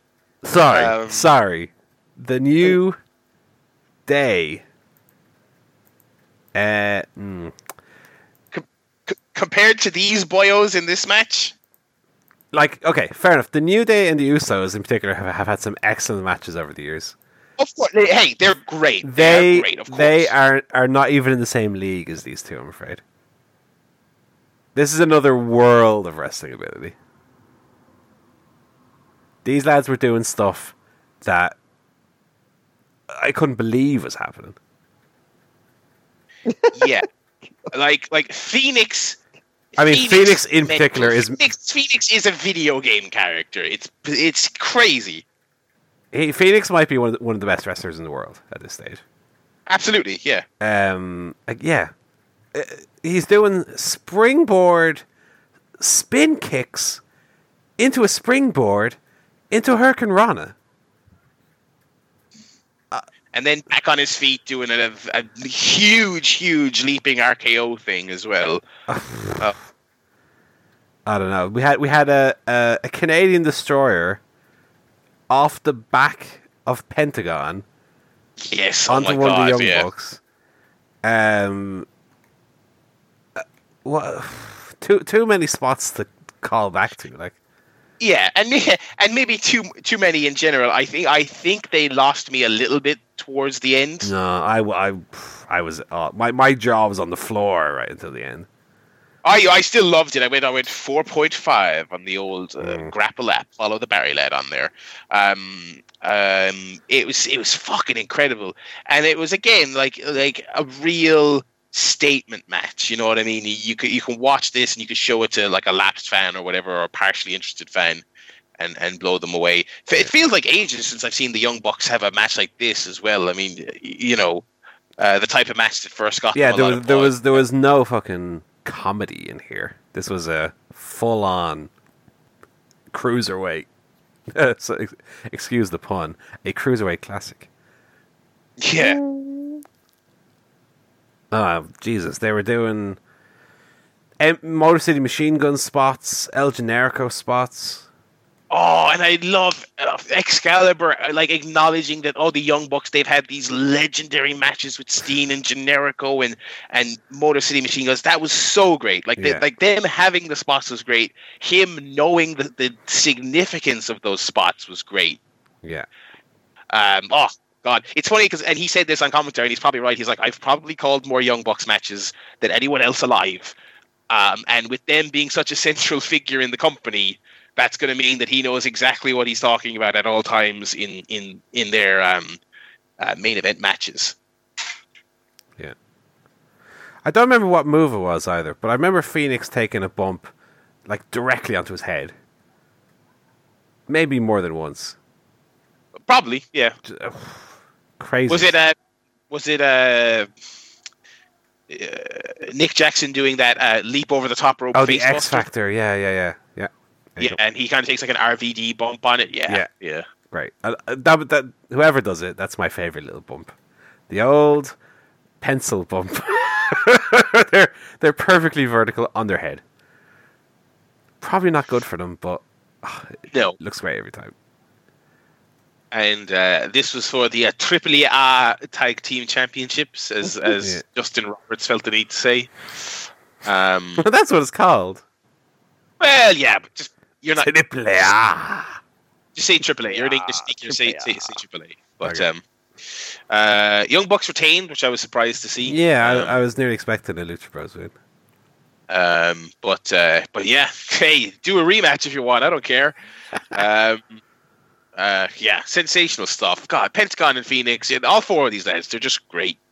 And Pentagon's star aura really translates in the bigger stage as well. Yeah. He's fantastic. Yeah, and that brings us to the main event, which was, so Adam Page won the Battle Royal to fill one slot in the AEW title match. This, I guess, was for the other slot. It was Chris Jericho versus Kenny Omega. I think there's kind of two aspects of this match. There's like everything that happened before the final 5 minutes, and then there's the final 5 minutes. I thought they were having a hell of a match for that first segment. Jericho obviously has his limitations, but I thought they were doing pretty well. Kenny was going all out. It was very much Kenny in the big match setting. They did all their table spots and all this other stuff. I thought it was really, really good. And then they messed up a spot, and then they sort of redid the spot, which is always kind of awkward and kind of lame. Yeah. And then I don't know what possessed him or anyone involved in this decision. Jericho thought, I know what I'll do. In this, most important night in the last 20 years of wrestling, I'll debut a new finish. Even though I have like two of the most famous and over finishers in modern wrestling, I'm going to do a little MMA inspired shit, baby. That's right, me. I used to be, a Japanese junior heavyweight in the 90s, and I, but now I'm a shooter. At 50 years old, I don't know. I don't have a problem with him having a new move, but now as the night to debut it, I have no idea what that was about. And I think it hurt the match quite a bit, unfortunately. I don't think the match was terrible. I thought it was actually, still think it was overall really good, but ugly closing stretch, I thought. Yeah, I don't know quite how I feel about the Judas effect. I don't think it looked too bad, but that might have been because Omega was already, bleeding out the nose. I'd be interested to see how it looks on someone else, because I think Omega's bump for it and selling he might have done a Bret Hart Tom McGee for Jericho's new finish, so to speak.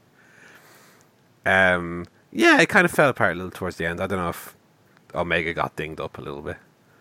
One thing I loved as well was Jericho's entrance with the little callbacks to... Oh, that was fantastic, yeah. The various bits of his career. Because it's funny, because I was fully expecting him to come out to Judas, which of course he did. But like the first little Lionheart, and I was like, what? What's happening here? Is he coming out? And of course, it was just a little callback, and then they had the List of Jericho and... what else to do? The Lionheart, List of Jericho, the Light Up Jacket, of course.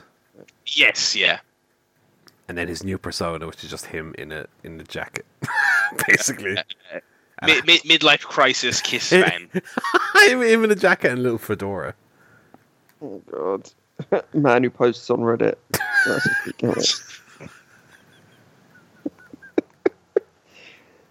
this was probably my least favourite match of the night, to be honest. Oh, really? I think so as well. Yeah. What did you have lower than this? You know what? You might be right. I don't know. I don't think any of the matches were particularly bad. I just thought they kind of went from kind of good to great. So I probably have this on the same level as maybe the Best Friends match, the women's match, not the tag. Yeah. Like they're all 6 or 7 out of 10. And then you had your 8s and your 9s. Yeah, of course. Yeah. Anyway, what the match is going to be remembered for is that come out of the crowd after little Deanie Ambrose. Ew. Oh god, and it was perfect. I mean, it was great. They definitely needed, as good as the show was. I was feeling, because I was under the impression that nothing was going to happen. What a mark, brother! They definitely needed something newsworthy to just reinforce kind of the whole show as an event, as a newsworthy event. Right, this is a line in the sand. Yeah, things have changed. Yeah, one of WWE's biggest stars has left and come here, and this is the new era. Because I think a lot of us maybe thought it would happen, but I was kind of resigned to thinking actually maybe they won't do it on this show. Yeah, maybe they'll save it for the first TV show or something like that. So I kind of thought, it's probably not happening, but I'm not disappointed. but then it did happen, and it's like, yeah, fuck yeah, Dean Ambrose. Baby. So he came out with Mox spray painted on the back of his vest, doing a little Randy Orton style a wiggle, I guess. I don't know how you call it. His little man. Yeah, he was being wacky. Wacky lunatic fringe. He did his little DDTs on Jericho and the ref, and he tried to get one on Omega. Omega grappled him, took him down out to the floor. Shot. And they fought up to the entranceway onto the giant poker chips. He gave him the DDT and then threw him off onto a big crash pad. My God, the Attitude Era is back. I thought the ending was a little WWE. It was very. And I think that was actually, if there was a criticism of this show in general, I feel like they had very declarative matches, like the Joshi match and stuff like that. But in general, the kind of presentation was very much just, hey, we're going to be like WWE, but better and cooler and more diverse. That was kind of it was very much not like, okay, we're going to do, UFC style presentation, or it was no shit at all like that. It's like, we're Major League WWE-esque wrestling, but better was the vibe. And I think this closing angle, as cool as it was, kind of cemented that. Yeah, I mean, ironically, I felt initially that it was like very WCW like. That's kind of popped into my head too. First and foremost. And I mean, at the same time, they did kind of the interviews they did afterwards were very UFC style, and they did like a weigh-in beforehand as well. Yeah. Yeah, I really really like the ending. It's funny now because I remember when he joined WWE and became Dean Ambrose, we all complained about what a rubbish name Dean Ambrose is. John Moxley is a stupid name. And it doesn't roll off the tongue well, it doesn't sound cool. Yeah, I don't know. It's definitely an indie name. Moxley. Well, that's where it came from. Yeah, that was his indie I understand that, but it is, yeah. It's all, yeah. It's a funky name. But that was the show. Yeah. Even having reservations about Moxley as a wrestler, and having reservations about Kenny Omega even as a wrestler, when Kenny tackled him out of the ring, crowd went crazy. I was like, well, you can't say they haven't put an angle here that the crowd is going to eat up like fucking a dog eating hot chips. Absolutely. Because it's like they are two very popular, very cool guys that will be interesting to see them feud. And I think that was a subtle great thing about this show, was that they did lay the groundwork for some angles.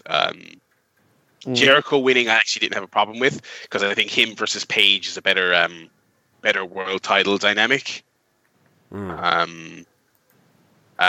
Omega versus Moxley is good, and then the Rhodes brothers stuff is pretty good. So I think different from All In, I think they actually teased some decent stuff coming out of this rather than just having a good match. Yeah, and the thing that they're kind of sailing on at the moment is a lot of goodwill towards the company.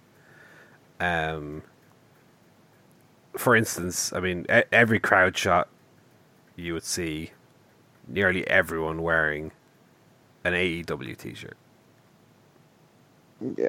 The one thing they don't have yet, which WWE unfortunately is going to be burdened with for the rest of their existence, is the burnt out, jaded fans who fucking hate them. AEW don't have that, and they really need to kind of keep that going as long as they can. The goodwill of the fans, and by presenting these kind of dream matches of Omega against Ambrose or Moxley, and stuff of that ilk. I think they're probably going to be all right. I think they will, and I think there's going to be not exactly a steady supply, but there's going to be people kind of coming from other organisations and joining them kind of over the months as those contracts run out and things like that. Yeah. To the point where they will be able to do these kind of big debuts from time to time and shake things up a little bit. It's very interesting now to see how the indie scene is kind of bolstered by this, because in previous, the last 2 years, seems like a lot of the big indie stars were just being hoovered up by NXT, but now there's going to be a little bit of competition in the marketplace. It'd be interesting to see how that affects NXT going forward, specifically, because presumably you're going to get wrestlers going to AEW on much bigger contracts they would be getting for their NXT development. Being on national TV, not the network. Yeah. Yeah, like the incentive, if WWE wants you just so no one else can have you, but they don't really want you, so they're signing you to NXT UK or some shit like that. The incentive is now really gone from that, because you might get an actual deal from someone else. I mean, that's the real story out of this whole thing is just the good old days of competition on the scene. But so I think we're all fairly happy with that. And we're kind of waiting patiently now for TV details, time, day.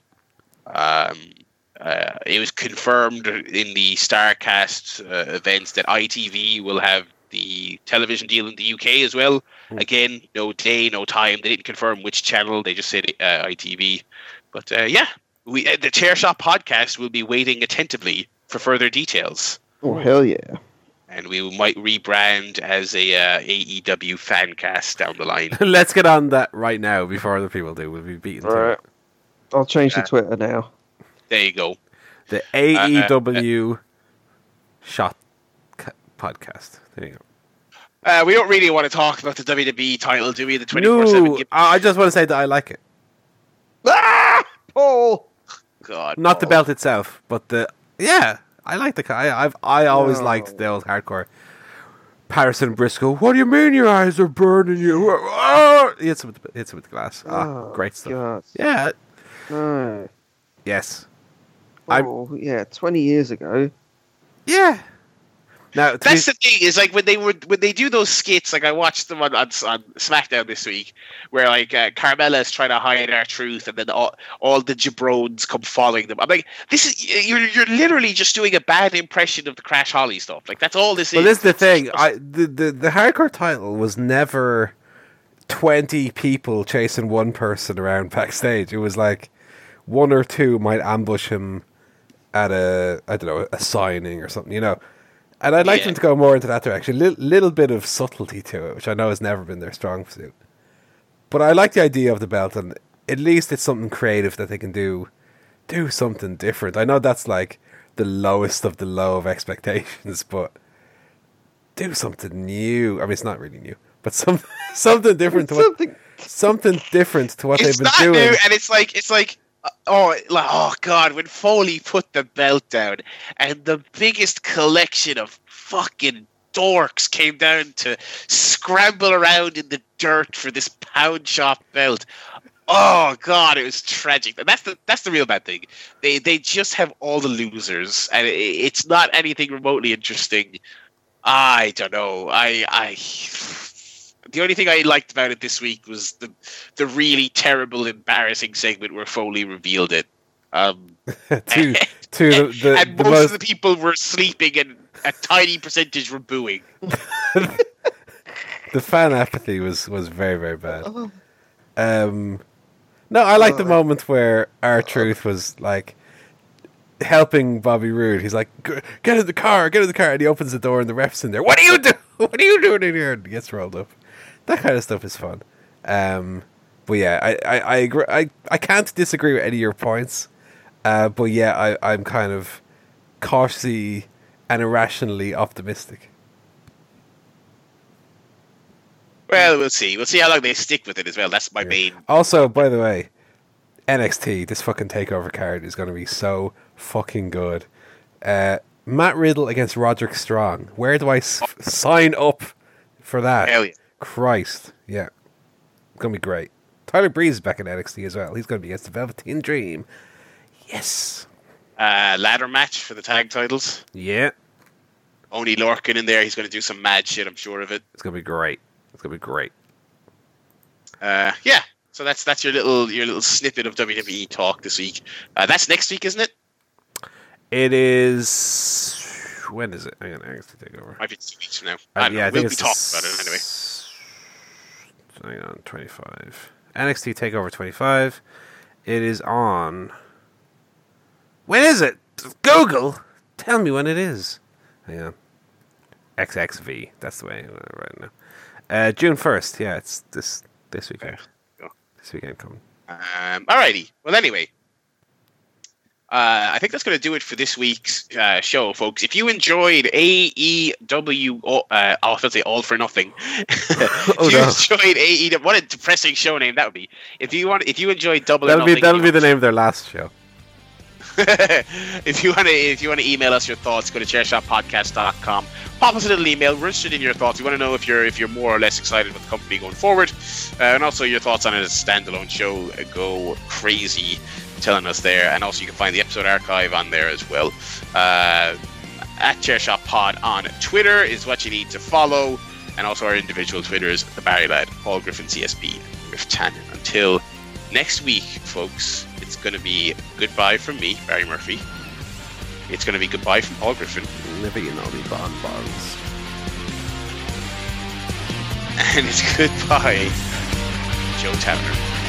Bye.